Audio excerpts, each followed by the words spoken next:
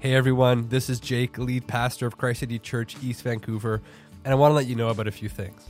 First, if you're not a part of a local church, let me invite you to join us each Sunday morning at 2605 East Pender Street in East Vancouver for worship, word, and sacrament. Second, if you are new and you want to get connected, let me say welcome. Christ City Church, East Vancouver is a neighborhood church committed to making missional disciples for the sake of the neighborhood. If you want to be a part of or hear more of what we believe God has called us to do in East Vancouver, please reach out to me at jake@christcitychurch.ca. Today's scripture comes from 1 Corinthians 15:58. Therefore, my beloved brothers, be steadfast, immovable, always abounding in the work of the Lord, knowing that in the Lord your labor is not in vain. Let's pray together. Father, we thank you this morning for the clear command that is in front of us. And Father, would we be found faithful? Would we be found obedient to participate in your work? Father, as we come this morning from different things, chaotic things, maybe even just getting out of the house this morning, we need you to meet us as we take a deep breath and just remind ourselves by your Spirit of your love for us and your desire to be with us and to know us even as we know you. So help us to understand your word this morning. We need your help by your Spirit. In Jesus' name, amen. Well, just picture this with me. You're sitting in a Corinthian villa in the first century. Someone wealthy has invited you. And you've gathered with other Christians in the town to read this newly arrived letter that's come from the Apostle Paul. And the letter is long, and so it's getting dark now. It was light when you first started, but it's getting dark now. And so perhaps candles have been lit. And what you've heard so far is that Paul, in his desire to care for this fledgling, yet at times chaotic church, he has said many hard things, right? He's had to correct many false beliefs, even some shocking behavior. And as we come to chapter 15 of this letter, we see that Paul's solution to the chaos in Corinth, indeed the chaos in our world, is the gospel of Jesus Christ. He said in verses 3-4 of this very chapter, this good news that Christ died for our sins in accordance with the Scripture, that He was buried, that He was raised on the third day in accordance with the Scriptures, is the truth that changes everything. If we can understand and believe and trust in this, it will change everything, he's saying. And so the first century listeners are sitting up straight now. Again, those candles are lit. They believe that Jesus is alive. They believe that He's coming back to be eternally with them and make them alive with Him. And they believe that their future is not some ethereal kind of mystical experience, but a real embodied thing, a physical thing. But suddenly they're confronted with a thought. So what? So what? Again, night has come, and since it's not safe to travel in the evening, they must leave soon. In the morning, they will wake up. If they are a slave, it will be early, and the work that will greet them will not be noble or dignifying. In fact, it will be quite inhumane. The wealthy will have their own problems seeking to navigate their newfound faith amidst a political world that is deeply religious, deeply idolatrous, deeply countered their new faith in Christ. And so, Jesus has been raised from the dead. So what? What happens tomorrow? What should I do? How should I live? These ancient questions sound very modern, don't they? In less than an hour's time, I won't preach that long. In less than an hour's time, the doors of this building will fling open. You will go to lunch and to friends and to eventually your places of work. You will go to sad places and hard places and confusing places, frustrating places, toilsome places. And in all these places, if you're a Christian, you'll be wondering, what should the life of a person who believes in the resurrection look like here? And if you're exploring Christianity, you're exploring following Jesus, maybe the question is more like, what could the life of a person who believes in the resurrection of Jesus look like? Now, without giving us an exhaustive answer this morning, Paul doesn't say everything in the one verse that Hugo read. Paul, I think, sketches for us the broad outlines of what it means to live a therefore life. A therefore life. That is, if the resurrection of Jesus is true, and all these implications that he's fleshed out so far, if that's real, if that's true, if that actually happened, your life ought to reflect, ought to picture, ought to image at least these three things. He says this. He exhorts us this morning, look on the screen, saying, first, be steadfast in the gospel. Second, be abounding in the Lord's work. Third, be confident in the resurrection. That's how we're going to move through our text. So if you have your Bible, look at 1 Corinthians 15, verse 58, and follow with me. Also, if you need a Bible, grab it at the back. You can keep it if you don't have one at all. It's our gift to you, okay? So Bible's open either on your phone, your iPad, in physical copy. Look at this verse. First, Paul says, be steadfast in the gospel. Notice the language which begins verse 58. Therefore, my beloved brothers, be steadfast, immovable. Therefore, my beloved brothers and sisters, be steadfast, immovable. Paul, invoking the language of family, right? Brothers, sisters. He pastorally puts his arm around us and says, when it comes to the gospel I preached, which you received, in which you stand, and by which you are being saved, he says, don't waver. Don't move. Don't sway or buckle or collapse under cultural pressures or false teachings or even very real life-threatening persecutions. Don't move, he says. Don't move. Be steadfast. Be immovable. See, there's this really interesting dynamic happening in our text around movement. Did you catch that? See, in a bit, we're going to see Paul talk about abounding work, right? Overflowing work, right? Work that involves movement by definition. He's going to talk about moving and going and doing and being a particular way.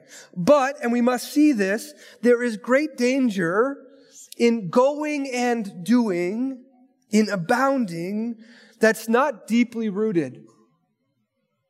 That's not secure.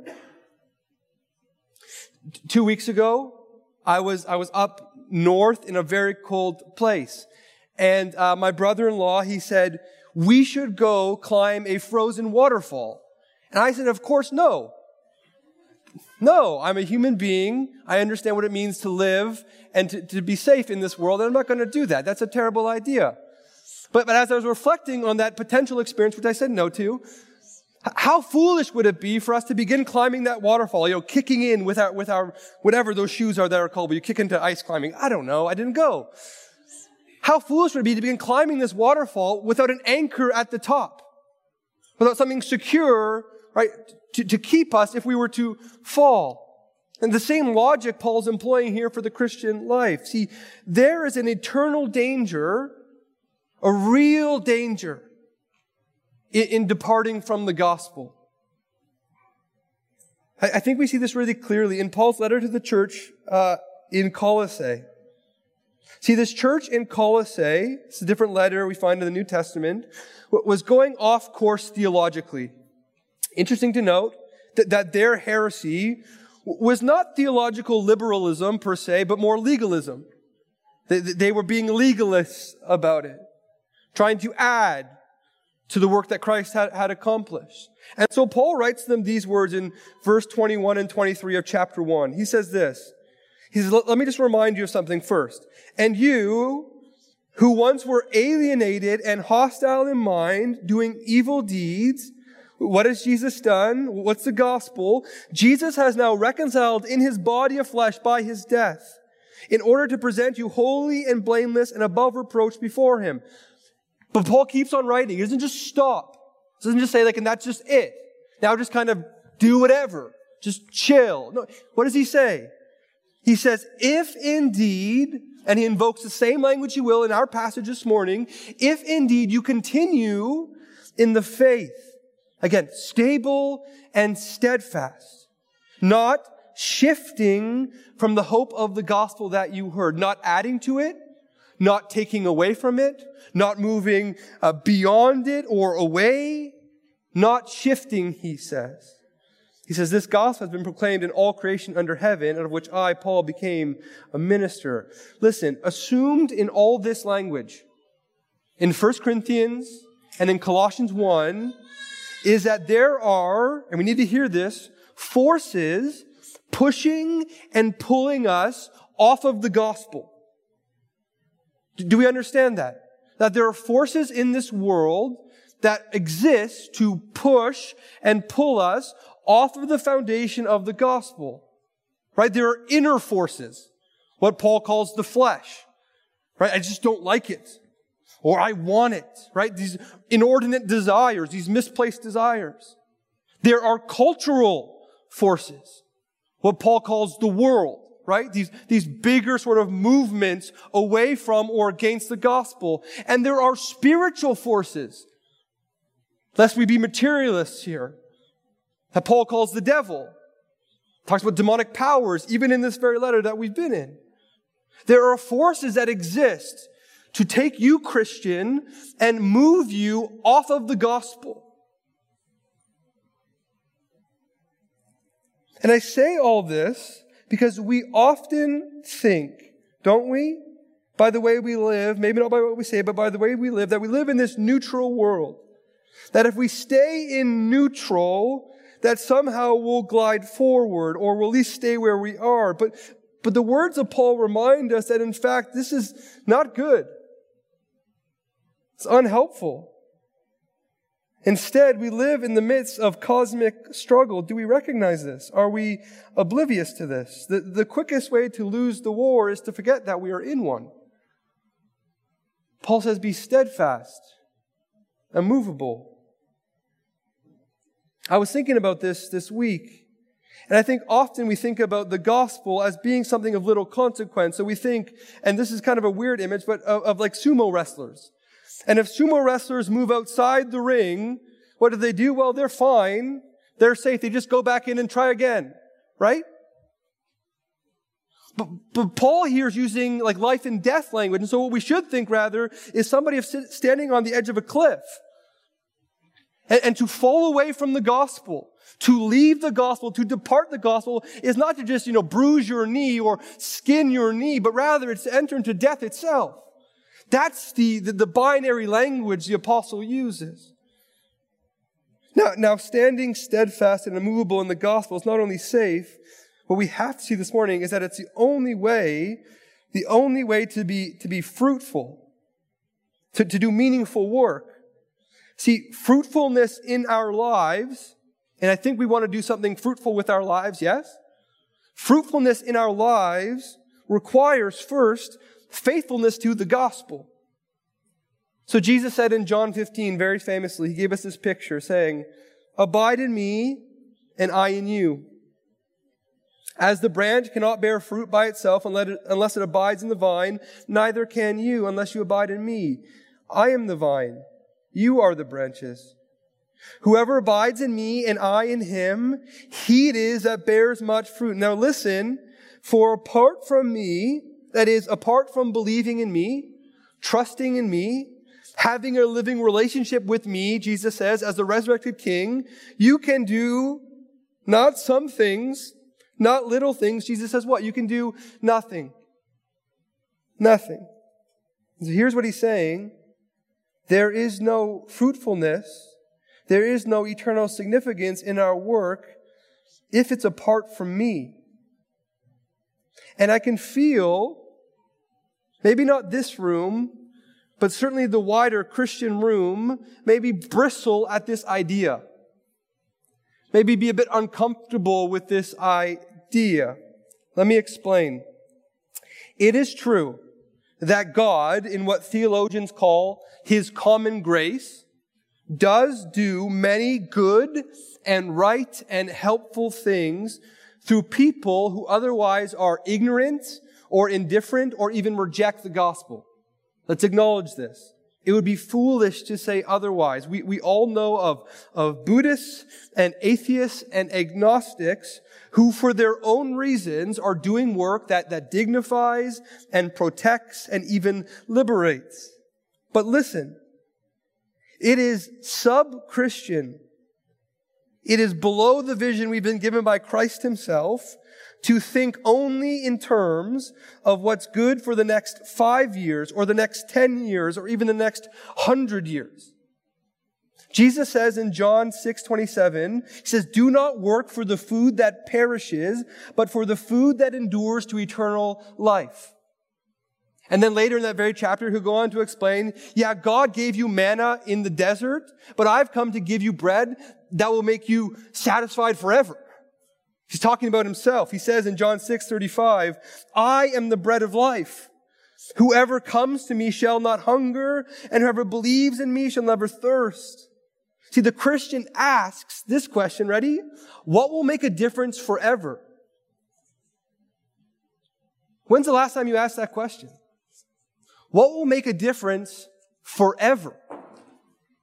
That's the paradigm, that's the story we're being invited into. And true fruitfulness in that story is always a result of faithfulness. Faithfulness, steadfastness to the gospel of Christ. There is no eternal result apart from Jesus' gospel. So why do I belabor this? I say all this because I think what I'm seeing, and maybe you are too, with Christians in the city of Vancouver, is something like this. We see a problem. Whether the problem is addiction, or housing, or domestic violence, or racism, or the list is long, right? There are problems in this city. And we want to step in. In fact, we rightly observe our faith compels us to step into the mess, right? To go into these spaces with the hope of the gospel. But as we do this, as we enter those spaces to offer assistance, we soon find that while our help is wanted, our message is not. In fact, in some of these spaces, we're being increasingly told that the gospel of Jesus is the problem. Is the problem. And so we want to do good, and our city values doing good, and so we come to this point of inner turmoil and conflict. And here's how it works. We're not ultimately standing steadfast and immovable on the gospel of Jesus, and so we falter and shake, and we abandon those elements of the gospel that we deem, or society's deemed, to be oppressive or unwelcome. And it happens all the time. So in view of this being a very real issue with Christians in this city, I'm not talking about somewhere else, I'm talking about this city and this neighborhood. How do we actually do this? How do we remain steadfast and immovable in the face of cultural and societal pressures? Let me give you three ideas this morning. Again, not exhaustive, but 3 ideas. Talk about it in your community group, okay? First idea. Learn to connect all your acts of justice and kindness and mercy and love with the gospel that you've received. Learn to see how the gospel of Jesus leads you to these things. Learn to see how these things, rightly understood, are a direct outflow of what you've received in Christ. Here's what I mean. Let me get very practical. When you invite your recently immigrated neighbor into your home for a feast, it's not primarily because it's a Canadian thing to do to be polite, to invite someone in. Nor is it primarily because it's a good way for them to learn English or to be integrated into this country. All those things are true and good and they're fine. But it is first because God has welcomed us while we were strangers. before we knew the language of the gospel. And we have to see that. Here's what I mean. When you labor to craft and support and rally for legislation that protects the most vulnerable in society, it's not just because everybody else is about this. It's not just because it's the movement du jour, the popular thing to do of the day. No.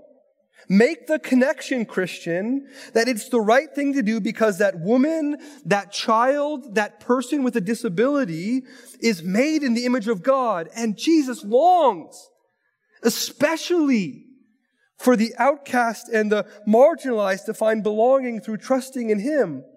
Do you see what I'm getting at here? Learn to connect all that you do, specifically in the realms of justice and mercy and care, to the gospel you've received. That's the work we have to do as Christians. Let's keep on going. Actually, I'm going to stop. When we fail to make these connections, the danger is that we can slowly begin to think that true justice and kindness and mercy and love can somehow be shown apart from God and apart from the gospel, apart from the work of Jesus. Let me give you another idea. Give yourself to active involvement in a local church. And here's what I mean. Sit under preaching and teaching and leadership that proclaims the gospel, all the gospel. Invite other believers to, in love, and this is hard, point out where you are shifting and moving away from the gospel. Learn to ask for help. Learn to voice your confusion. Learn to voice your struggles. And in humility, accept correction. Now, how do we move away from the gospel? Partially the answer is because of isolation. And no one knows us. And no one's invited into our lives. And so it doesn't have to be this church, but you should give yourself to the life of a local church somewhere in order that you might stand on the gospel selfishly. Third thing, study the Bible. Study the Bible. It should go without saying that we can only be steadfast and immovable in a message that we know. That we know. Study the Bible. Look at the central themes of Scripture. Join a community group. If you're a woman, Tuesday mornings and Wednesday evenings, we have a great women's Bible study going through the whole narrative of Scripture. Join it. If a friend brought you here this morning who knows about Jesus, who loves Him, ask for resources. Talk to me after the gathering. Say, I want to get discipled. How does this start? Study the Bible. Read God's Word. Christ said, be steadfast and immovable, not wavering or turning from the gospel that we've received. See, once this conviction is sure in us, and we've drawn lines in the sand, so to speak, then the exciting work can begin. Paul continues. This is point 2. He says, be steadfast in the gospel and be abounding in the Lord's work. Be abounding in the Lord's work. Keep on reading this one verse with me. Therefore, in view of the resurrection hope, my beloved brothers, be steadfast, immovable, always abounding in the work of the Lord. I'll say this out of the gate so it's just really clear for us. Our faith is not an intellectual exercise. It's not a thought experiment. It's not intended to exist only for stimulating discussion, right? For fodder for your community groups. The gospel is intended to change us, to transform us. And not just in like small peripheral, like I just don't swear anymore kind of ways. No, Paul says it changes our life's work, our life's labor. Look at this with me. See, first Paul says it changes what our work is. Notice in verse 58, those who have taken a stand on Jesus and His gospel now labor in the work of the Lord. In the work of the Lord. So we can picture it like this. Again, imagine with me. You're not in first century Corinth anymore. You're now on a SkyTrain platform. 21st century Vancouver. And as the SkyTrain pulls into the stop, you step onto the SkyTrain, and there you make your home. You do not step off of it. You do not try to dangle your legs out the door if that was possible, right? You are steadfast in holding on to that little handle that keeps you secure when that thing comes to like a sudden stop, right? You're not sitting in a seat because there are women and children there and you're not a monster, right? You've given them your seat. But you're steadfast in holding on, right? But the train's moving, right? The SkyTrain takes off. It's driven by this motor and this power that's unmatched in any person. And it proceeds down the rails at a speed I could never match on my own should I try to run beside it. Now, this isn't a perfect analogy, but this is in part what it's like to participate in the work of the Lord. See, when Jesus rose from the dead by the Spirit of God, God set in motion a train. He set in motion a train, His kingdom. And it's a train that will not stop until it touches every corner of creation. There's a movement afoot. It's a train that will not stop until every enemy is defeated. And the day comes when Christ, Paul says, hands over the kingdom to His Father. This is kind of what it's like to participate in the work of the Lord, to merely step into what He's doing at a rate and a pace with an efficacy that we could never match. And if that sounds exciting to you, but also kind of vague, I think our text actually gives us more specifics. Notice, Paul talked about abounding work in the Lord. Abounding work. Did you see that? The language of abounding has already been used in this letter. We miss it in our English translations, but in 1 Corinthians 14, verse 12, Paul uses the same word in this sentence. He says this. He says, "So with yourselves, since you are eager for manifestations of the Spirit," remember when we talked about the Spirit? "Strive to excel," literally abound. Abound. Strive to abound in building up the church. So what is the work of the Lord in our day and age? In this time after Christ's resurrection and before Christ's return, it is wrapped up with and connected to and inseparable from the building up of the church. God's people. This is what I mean. We get on board with what God is doing today when we, using the grace gifts that He has provided, encourage and extend hospitality and give to the weary and the struggling and the faltering among us. Or we add through evangelism to the number of God's people. Or we deepen through teaching the understanding of God's people. Here's what this means, that there are no sort of sideline people in God's plan. And so I just want to ask, like you're here this morning and you've gathered and that's good. But God has work for you. He has work for your life. And maybe up until this point, you've been happy being a passive consumer. And in one sense, we receive the gospel. That's true. But it is, as Bonhoeffer would say, a cheap grace that does not respond with their whole life as worship. Get off the sidelines. The Lord has work for you. Ask Him. Ask someone else. Seek Him. Do all this in the church. Now, the work of the Lord is more than evangelism. It's more than teaching. It's more than discipleship. Paul will say again in Colossians that God is reconciling all things to Himself. I don't want to create here a sacred and secular divide. No. But at the heart of what God is doing is He's gathering to Himself a people who live to bring Him glory as they abound in their labor. He's chosen to do that through you, through me. So it doesn't matter this morning if you're a plumber or a pastor, a landscaper or a lawyer. Jesus commissions all of us with these words in Matthew 28, to go therefore and make disciples of all nations, baptizing them in the name of the Father and of the Son and of the Holy Spirit, teaching them to observe all that I have commanded you. Jesus is not saying, look at that with me, Jesus is not saying that you must leave your current job and become a missionary or a pastor. No, what He is saying is that as you go to your school, to your residence, to your workplace, to your gym, He says, make disciples as you go. As you go.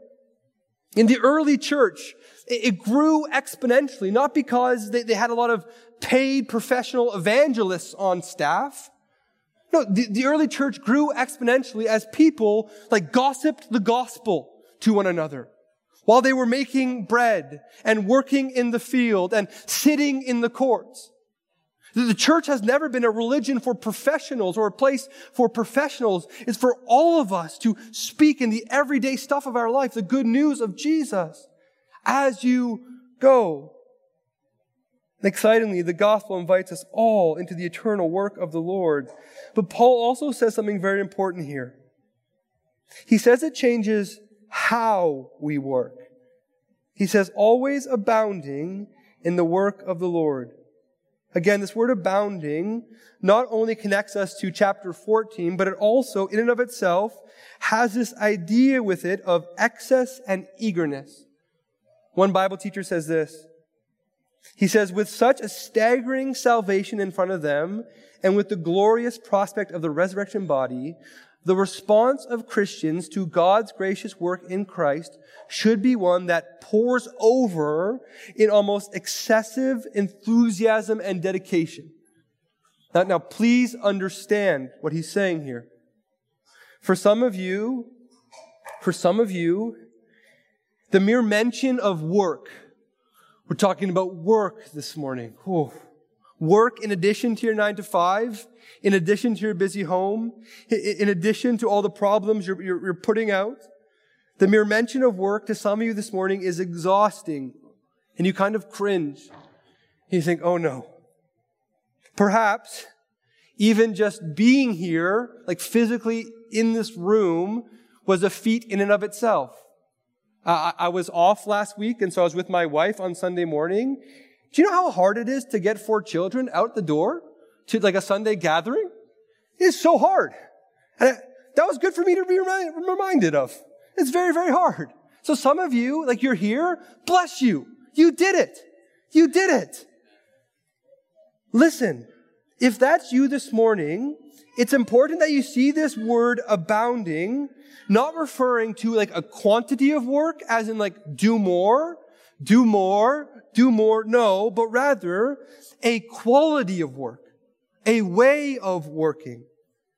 And to show you what I think Paul's getting at, let me take you to one of my favorite passages in all the Bible. Matthew 11, verses 28 to 29, Jesus says this. Maybe you've heard it.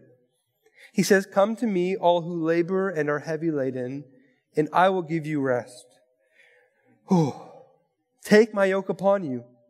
Learn from me, Jesus says, for I am gentle and lowly in heart, and you will find rest for your souls. For my yoke is easy, and my burden is light. Notice what Jesus is not saying in our passage. He's not saying, if you come to me, I'll give you a vacation, a carefree, put up your feet kind of life. He's also not saying work is bad, just rest more. And then after you're done resting, rest again. He's not saying that. No, he's saying there's a new way to work. There's a new way to work. Jesus says, come to me. Paul says, our work is for the Lord. Both Paul and Jesus are inviting us to a new master, a new Lord, a new king over our work. And so imagine for a minute, not working ultimately for the approval of your superior. And imagine for a minute working not ultimately for the approval and pleasure of those that you're working for. And imagine for a minute working from, not for, but from the approval and pleasure of God, who already says yes and amen over your work, who already blesses you and gives you everything in His Son Jesus. It means that when we go to work in Christ, we don't need to justify our existence on the basis of our performance. That when we fail to meet that sales quota, we don't have to have an existential crisis because Christ accepts us and loves us as we are. And it means you can have joy when your work seems meaningless and monotonous, knowing that hard work done right with integrity is good in and of itself. It means that at work, you don't need to get bitter or cynical when you're criticized or passed over, because you've already had a better word spoken over you. When we work from a place of abiding relationship in Jesus, listen, this is not everything about work, but it's something. We don't get a vacation. We get something better. We get a whole new way of working, a whole new way of being, abounding in the work of the Lord, Paul says. Lastly, he encourages us, be confident in all of this in the resurrection. Verse 58 again, therefore, my beloved brothers, be steadfast, immovable, always abounding in the work of the Lord. And here's our last bit, knowing that in the Lord your labor is not in vain. Our verse today is putting a bow around this chapter. Paul's concluding chapter 15. Remember, he began many, many weeks ago by saying this. Now I would remind you, brothers, of the gospel I preached to you, which you received, in which you stand, and by which you're being saved. If, he says, you hold fast to the word I preached to you, then he says, unless you believed in vain. And then he said in verse 14, and if Christ has not been raised, right? If the tomb is still sealed, if his body's still in it, then our preaching is in vain and your faith is in vain. If Jesus is not raised, we are not raised. None of what he said will happen, and your faith and all our work, our labor, what we spend our lives doing is empty if Jesus is not raised. Let me just take a moment here. Maybe you came and you're not a follower of Jesus. You were exploring what it means to follow him. Welcome. We all do, I think, our work out of a story, right? Out of a story of this world. An overarching belief of what we think this world is about. The meta-narrative that controls it. And so, for example, most people in our city are living in a story where career and work is this place of self-actualization. Where career and work is a place where we find ultimate fulfillment. And you maybe have made peace with the fact that one day you will die, your work will be largely forgotten, and there is an eternity of nothingness before you. But just for this moment, just for this day, just for maybe an hour, you're looking for purpose and meaning. But humor me for a moment and consider a different story. Consider the Christian one. In the Christian story, God created work and he created it good. We find in the very first pages of the Bible, not just sort of blissful Zen-like rest, but labor. Right? Man given the commission to till and to have dominion over God's creation. Work is good. It's this good, blessed thing. The entrance of sin, rebellion, questioning God's will for the world soon changes that. Our work, again in the early pages of the Bible, we see is transformed to toil. And so today, while we catch glimpses of the goodness of work, right? We still do catch glimpses of this. Our work is colored through the lens of toil, right? Moments of frustration and agony, of even dehumanization in our very processes. Enter Jesus. Jesus, whose work in living obediently, dying in our place, and rising again, gets the train of his kingdom going. And all who believe in Jesus are invited to jump on board, to hop on the work that Jesus is doing. And Jesus says, here's how the work ends. I come back. I come back. And we saw this last week, right? Paul showed us. In a moment, in the twinkling of an eye, at the last trumpet, like that. And not only will our bodies be changed in that moment when the perishable will inherit the imperishable, but all things will be made new. This is how the story ends. We sung that this morning, didn't we? What will that be like when Jesus comes? Then do we enter a blissful Zen-like rest where we just kind of float there? No.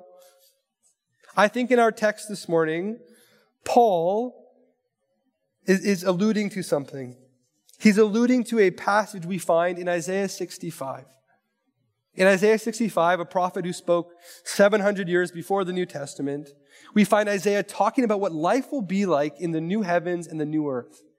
Can you imagine that? And this is how Isaiah describes it. I'd encourage you to read the whole chapter. But here's just a bit of it. He says, in the new heavens and the new earth, here's what's going to happen. They, that's God's people, shall build houses and inhabit them. They shall plant vineyards and eat their fruit. They shall not build and another inhabit. They shall not plant and another eat. The days of toil, of fruitless labor are over. For like the days of a tree shall the days of my people be. And then listen, and my chosen shall long enjoy the work of their hands. Maybe this morning you're longing for that enjoyment in work. And I just want to say to you, while work itself can never be the ultimate thing in this life and in this world, it won't fulfill you, that longing for enjoyment in your work is pointing to something. It's pointing to the day when we will create and it will last. When we will plant and someone else won't steal it. Isaiah continues. He says, in this world, in this new heaven and the new earth, they shall not labor in vain or bear children for calamity, for a bleak future. For they shall be the offspring of the blessed of the Lord, and their descendants with them. Here's what Isaiah and Paul are saying. Here's what the Bible says. Not only is our labor not empty today if it's in the Lord, but listen, it will not be empty into eternity. It will not be empty in eternity. We have before us the promise of meaningful, fruitful, life-giving, enjoyable labor forever. Which means one of the great advantages of living in the Christian story is not trying to cram self-fulfillment into this brief time that we've been given. We don't have to cram it all into now because we have before us meaningful, lasting labor. The Christian can work free from burden, free from trying to define or find themselves in a world where work is marred by toil and at times fruitlessness. If Jesus is alive, again I say, if Jesus is alive, this is what is available to you this morning. How will you respond? How then shall you live? Let's pray.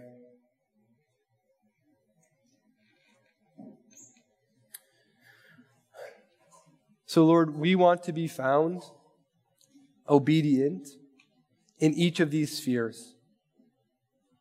Father, we want to be steadfast in the gospel. We want to be about your work. And we want to look ahead to the new heavens and the new earth. We want to be filled with confidence when we think of these things. So help us, Lord. Father, if we're holding on to our work this morning tightly like it belongs to us, help us by your Spirit to release it to you.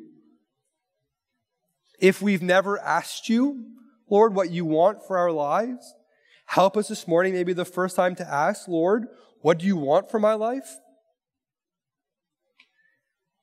Father, we know that you are a good Father who gives to his children good gifts. And so would you give us the gift of guiding and directing us through your church, through your word, and by your Holy Spirit in the labor of our hands. May it be found to be the kind that lasts into eternity. We pray this in Jesus' name. Amen.